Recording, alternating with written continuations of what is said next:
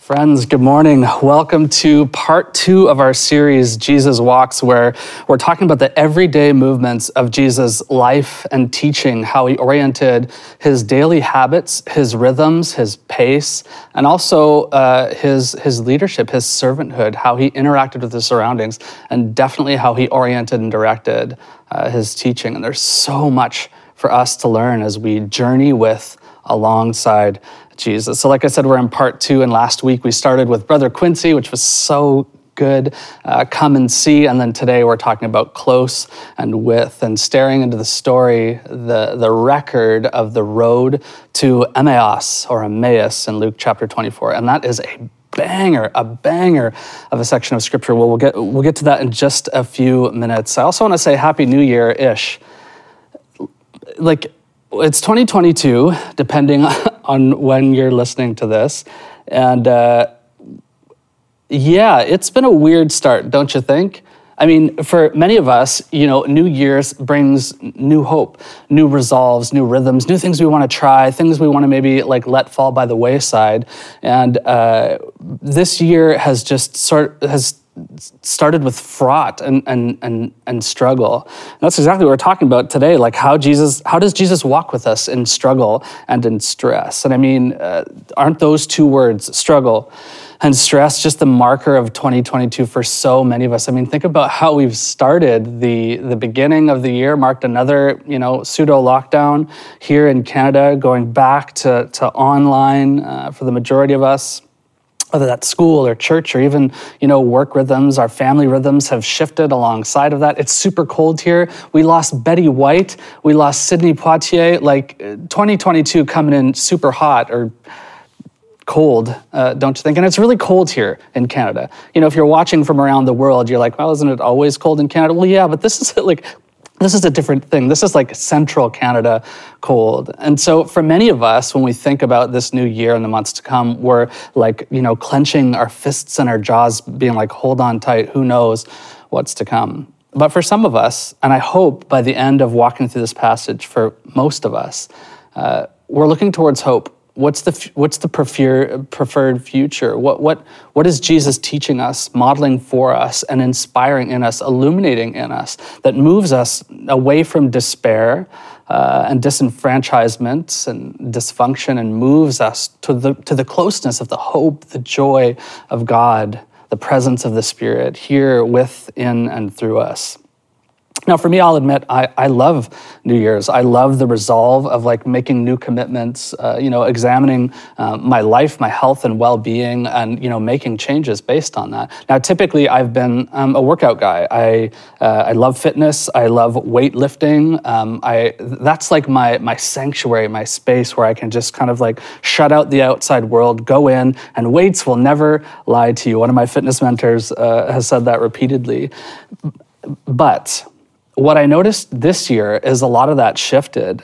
Being alone, being in confined space is my everyday reality. I'm talking to screens. I'm very infrequently in person with people, and all of my rhythms are very short and explosive and sometimes stressful. Meeting after meeting, and trying to scream through meal times and trying to fit my fitness in and make sure I get the right amount of sleep. And I just found myself, especially at the beginning of January here, and especially knowing that we were planning for this series, what are the rhythms of Jesus? What are the rhythms of work and ministry and life that Jesus embodies?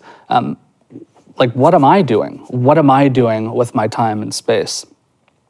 And so it may surprise you to know that one of the things that came screaming into reality, something that I needed to make a priority with all of the stresses that are, in and around for many of us, but for our family for sure, is just the notion of slowing down.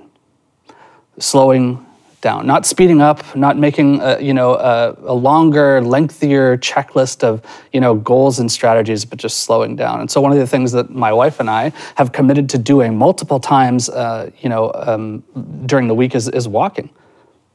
is just getting outside before the sun rises early in the morning and just walking together. Now, for me, that might seem like, well, of course, that's so good for you. There's tons of research, and there is. But for me, in my life, that's never been something that I've done, is just to prioritize the slowness of walking. And so maybe for you, that's been a rhythm, or maybe that's a new rhythm. In fact, like while you're listening right now, just comment in the chat right here of like what has worked for you so far, or even if it's walking, like what are some strategies, what are some like rhythms of walking that have been helpful for you? What's been helpful to notice for me as like that first week eked on, the first few times that we went for a walk, and it's like, it's dark, it's cold, we're kind of bleary-eyed and still like wiping the sleep crust off of our eyes, my wife and I. And the first thing we notice is there are others. We are not alone.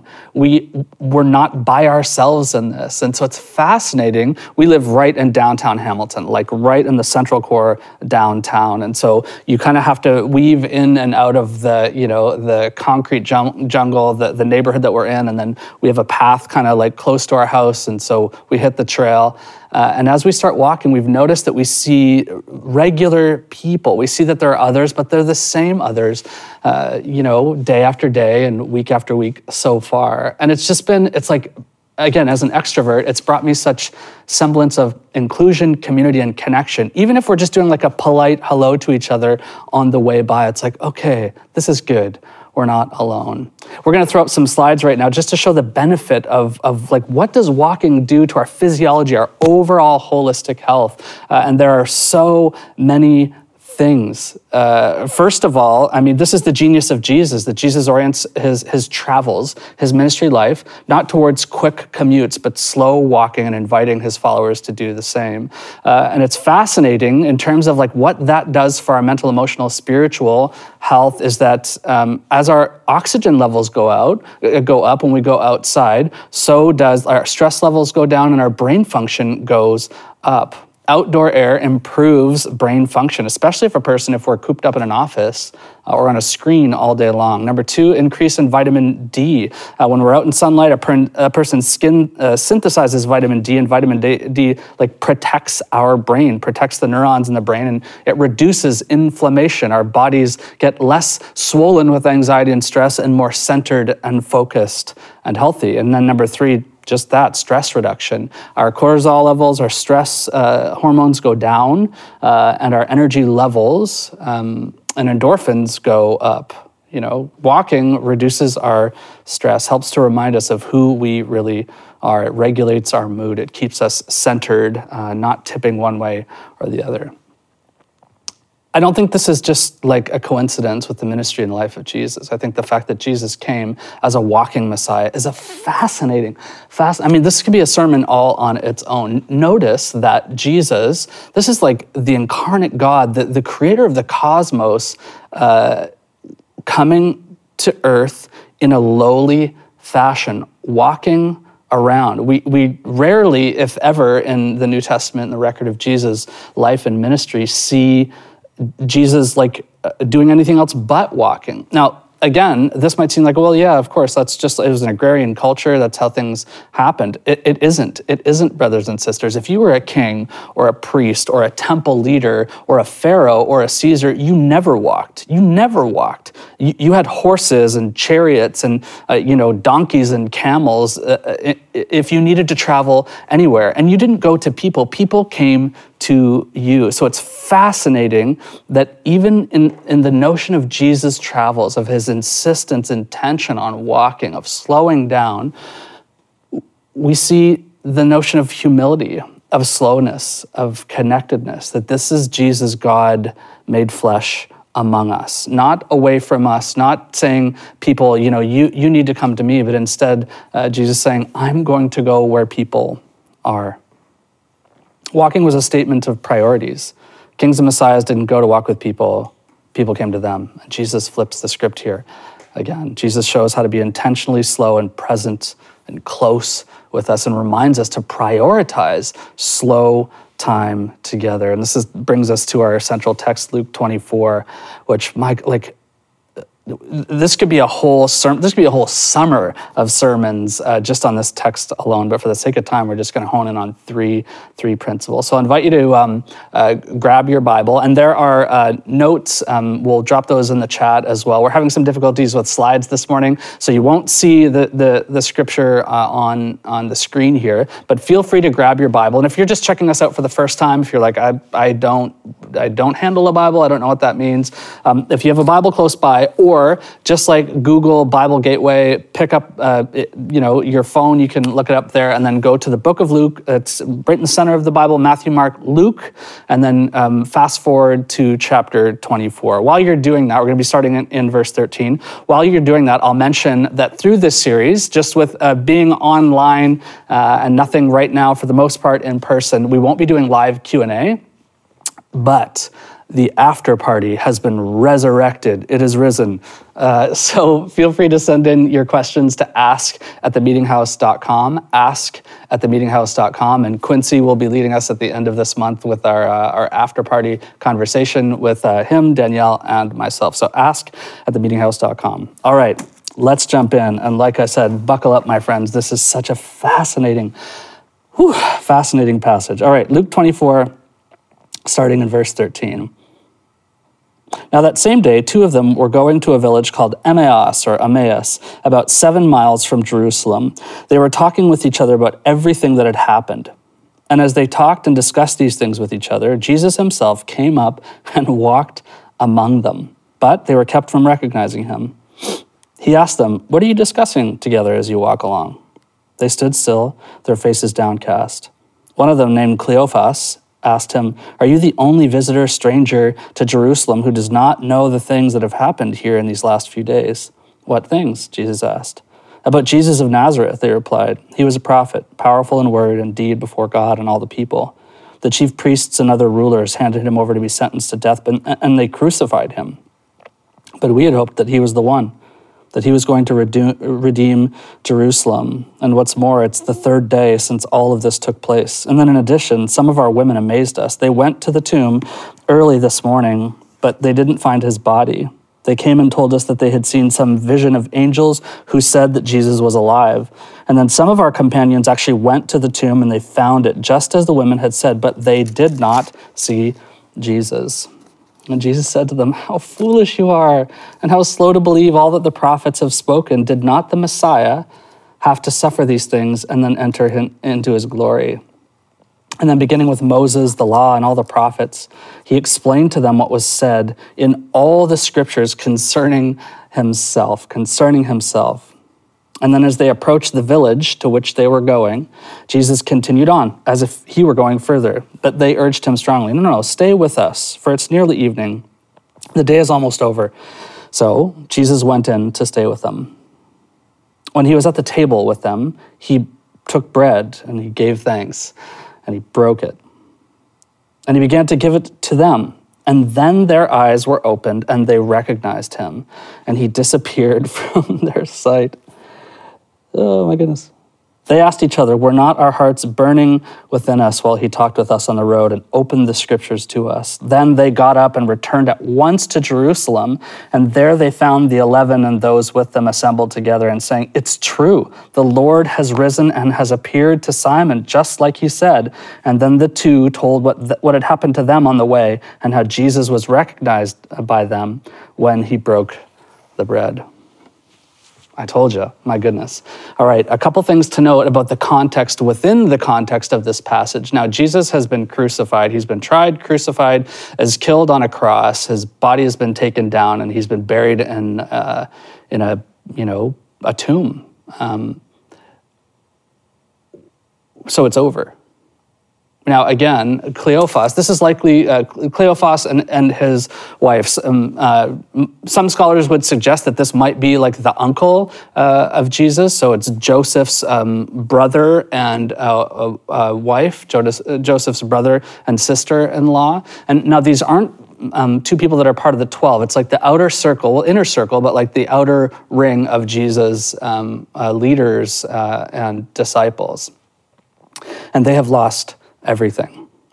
So remember, they intended, hoped, planned that Jesus would be the Messiah. Resurrection and like going from death to life was never part of the plan. It was never part of their religious history. It was never part of their writings that they knew of at the time. So this was like turning things on its head. So they're scattered. Everything is done. They've left Jerusalem. So the place where God resides, where God lives in his temple, in his holy place, the holy city of Israel, they're like, nope. And we're probably going to be killed. I mean, we've been following this this rabbi who taught something way different than we're used to. We're probably going to have to follow suit. If we don't get out of here, things are going to go really, really poorly for us. And so they flee the city.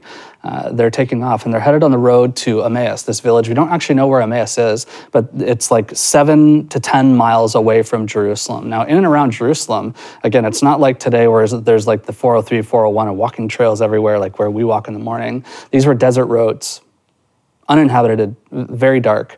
And so to flee at this time, especially as we read on, the day is getting later and later, was a dangerous thing. But they're taking on the risk and just being like, we got to get out of here.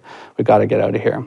They're walking on a desert road alone, dismayed, discouraged on the third day of everything changing for the worst, they think. And then this stranger comes along, this figure comes along and says, they're talking on the way. And Jesus is like, what are you talking about? And they say, well, like, have you not heard? Like, what stranger or visitor has not heard about the things? Like, this has been a bit of a riot, an eruption in the city of Jerusalem. Like, we thought something was going to happen. We thought this Jesus of Nazareth was like the real deal. But now we maybe think he was a prophet or a messenger or something like that, but we just don't know. And then we heard this tale of like some women in our group went to the tomb and saw that his body wasn't there, so we're trying to make sense of that as well. We just don't know what's up. And Jesus like rebukes them. It's fascinating that Jesus corrects their cynicism and doubt right there. We don't see, huggy Jesus being like, oh, it's okay, everything's going to be okay. He rebukes them. He stops them in their tracks. Now, it's fascinating. The text also suggests that like they don't recognize him. Now, for us, we'd be like, oh, this is crazy. Like, this is why we can't trust the Bible. Why wouldn't they recognize him? Well, again, they name him as a stranger, like as a foreigner, a sojourner, an alien. And the Greek words are kind of interchangeable here. This is somebody who is not from their culture, they're assuming, and definitely not from the city, they're assuming. So there were tons of risks being outside the city, outside of civilization, and traveling into the desert. And so they probably weren't making a lot of eye contact. And then Jesus goes further, asks what they're talking about, and rebukes them, and then explains the whole Bible to them.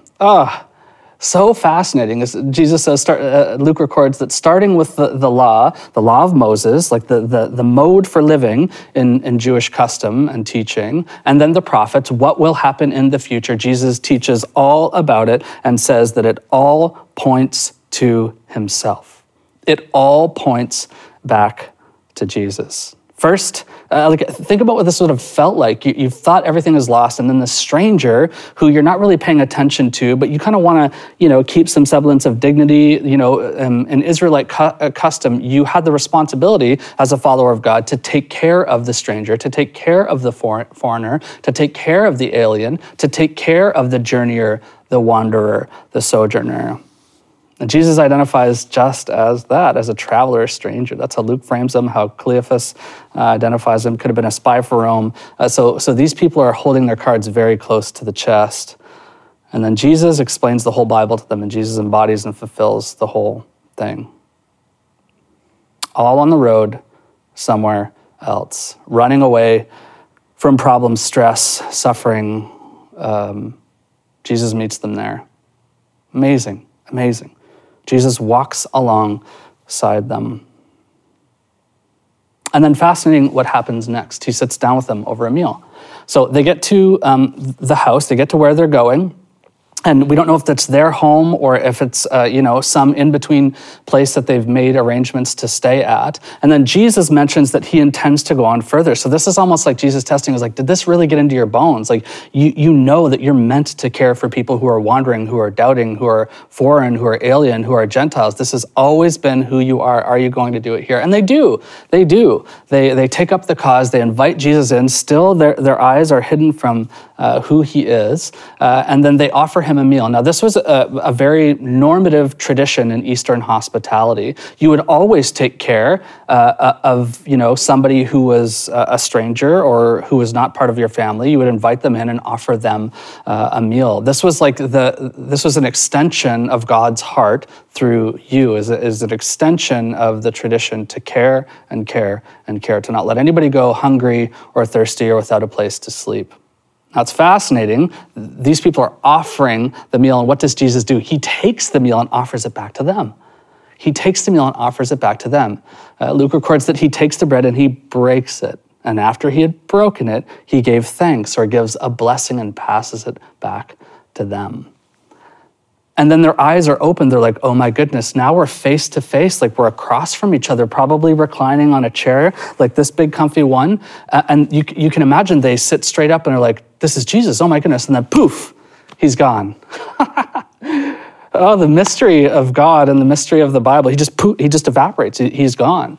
And it's fascinating. I mean, think about the doubt that this couple likely have shown through the text. They don't believe, they leave the city, they're wandering along, they really don't pay attention to the stranger, they offer him a place to eat, and then he poof, immaterializes in front of them. I think for me, I would be like, what did I just hallucinate? And we don't see that in the text. We see that they lean in and say, it was him, it's all true. It's all true. And then Cleophas makes this beautiful statement, were not our hearts burning within us as we walked along and he told us the story. They spent slow time with Jesus and with Scripture. It's been explained to them. Jesus brings it to light and clarity that all Scripture converges on and points towards Jesus, and then they share a meal together. And it isn't until that closeness, until that connection, that everything begins to come into focus, that everything begins to make sense, that everything starts to ring true. As N.T. Wright puts it, welcome to the new way, friends. Welcome to the new way, Cleophas. God's new world alive and well among us over a conversation, a walk, and a meal, breaking bread together. So it's fascinating. When you're walking, talk to each other. When you're done walking, eat together. When you're eating together, talk to each other. When you're done talking to each other, care for each other, provide resources and community and compassion with and for each other. Everything seems lost. This is the beginning of a devastating season for these disciples and these two people who had walked with Jesus for so long. All seems lost. Jesus meets them outside of the place where they thought that God was. In the desert, he walks alongside them. He asks and he probes, he corrects. He uses Scripture to point back to himself. He shares a meal with them. He reveals himself and then he disappears, saying, like, continue the story. Share the story, go back, and they hustle back to Jerusalem and they meet with the 12 and the other disciples who are still there, and they say, it's all true. The story has changed from what we thought would happen, but it's all true. Jesus is alive, is resurrected. And what does Jesus care about? Slowness, intentionality, community, meal sharing, fellowship, caring for the alien, the foreigner, being with each other in stress and struggle, not apart from each other, being communally bound, not individually isolated. It's fascinating stuff. It's fascinating stuff, especially now for us. Now, if you were to ask yourself today, or even just looking past on this past few weeks, or even just this past week, would I say that my schedule is intentional? That the way I orient my life is non-distracted and fully present? Would the markers of my daily habits be fully invested in people, in my family, in the people that live in my home, or my friendship groups, or my faith community at church? Or would they be a little bit more detached from that? If we were to look back and be honest with ourselves over the last few weeks, would we say, I don't think things have gotten better. I think I've found myself more isolated, more insulated, more trying to get quickly through things and then, going after cheap rewards and cheap fixes, whether that be food or drink or like unhealthy relationship or unhealthy patterns and rhythms. Like, where do we find ourselves in this story? If you picture yourself walking on that desert road, do you find yourself walking quick? Let's just get away from this. Let's just get away from this. When Jesus enters onto the scene and talks to you specifically in this story, do you find yourself dismissive, doubtful, anxious, cynical? When you sit down for a meal, do you find yourself kind of rolling your eyes? Maybe like you're one of those two and you're like, let's just get this meal over with so that we can just go to bed. Maybe that's the marker of your family gatherings right now, just like, let's just get this meal over with. So that we don't really have to talk, don't have to face our own struggles, don't have to like communicate our doubts or our joys and hopes and victories. We can just eat, watch Netflix, and go to bed. What do we sense Jesus saying to us right here, right now, through this story? Where is Jesus rebuking us, correcting us? Where is Jesus illuminating Scripture in and through and for us? And like I said when we started, there's great research to show the benefits of like walking outside, connecting regularly with trusted community and meal sharing. Being together and fully present with people is intricately connected to human thriving. It's how we do well. But there's also no shortage of research right now to show that we're struggling. That life is not easy. And for many of us, our rhythms have not improved. They've devolved. Our friendships, our families, and our cities, our communities are struggling, and for good reason. They're distracted and doubtful and disjointed, and for good reason. But friends, I think this is where we can really embody and follow the lead and character of Jesus and exemplify Jesus to a world that desperately needs it, by showing that we can be, that in the same way that Jesus is close and with us, we can be close and with each other, that we can reach out, walk with, talk with, and meal share with each other. In the same way that Jesus models closeness and withness to and with us, we can model and embody the same with each other, that we should embody the same with each other and with others. So 3 questions as we move towards our wrap up here. Number 1, who are you walking with right now? Who is your regular travel, slow conversation, regular rhythms of relational connectedness with? Jesus, hopefully, and ...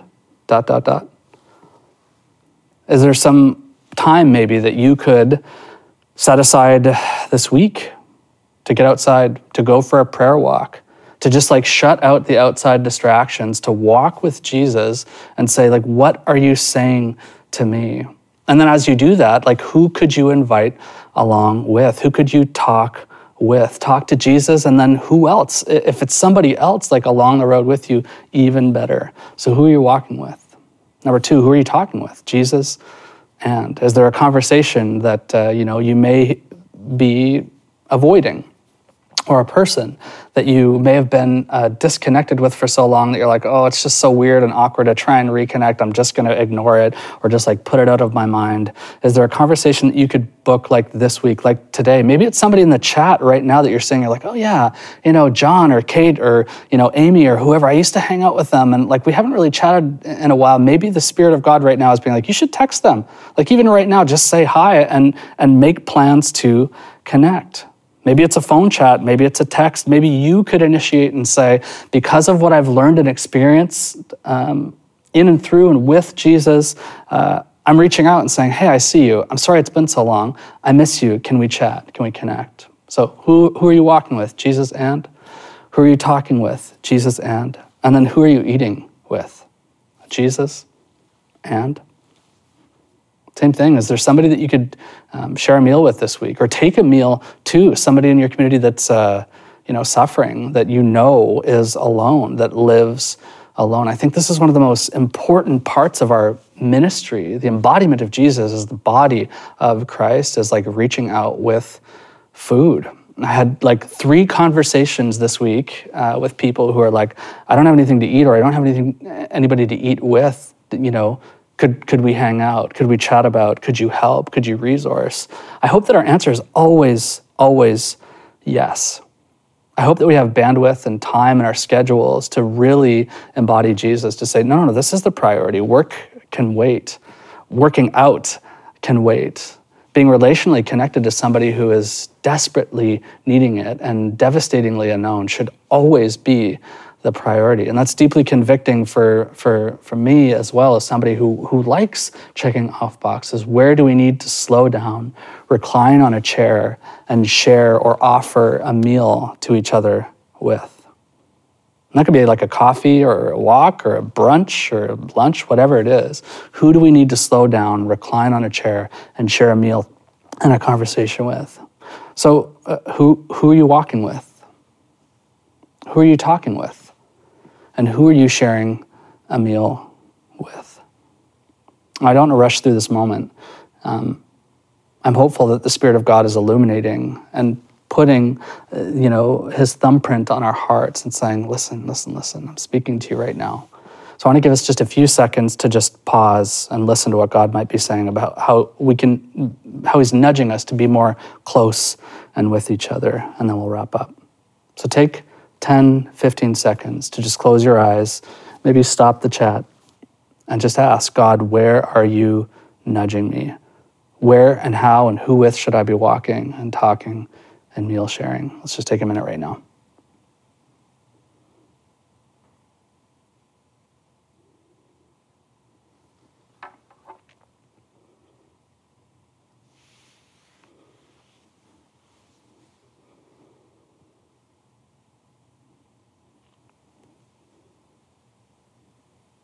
Well, friends, as we wrap up our time here, I hope it doesn't wrap up, actually. I hope our time together continues more than just a sermon or a church experience together. I hope that we can continue to embody being the body of Christ together, that we can continue to grow and flourish and embody Jesus in the way that we walk and talk and eat together. And my prayer, friends, is that this week we find ourselves walking in the goodness and the grace and the closeness of the presence of God, wherever we find ourselves, despite the circumstances. Brothers and sisters, today may you find yourself and this week in deep conversations at dinner times and coffee times and brunch times and text times and phone times and Zoom times that remind us how close and deep the love of Jesus is. And may we find that as we slow down and listen to each other, that our hearts would be overwhelmed with a sense of the burning love of Jesus, burning with connection as we journey with Jesus together. And so, brothers and sisters, may the grace of God, the love of Jesus, and the presence of the Spirit be close and with us this week and in the weeks to come as we walk together. And together we say, amen. Amen.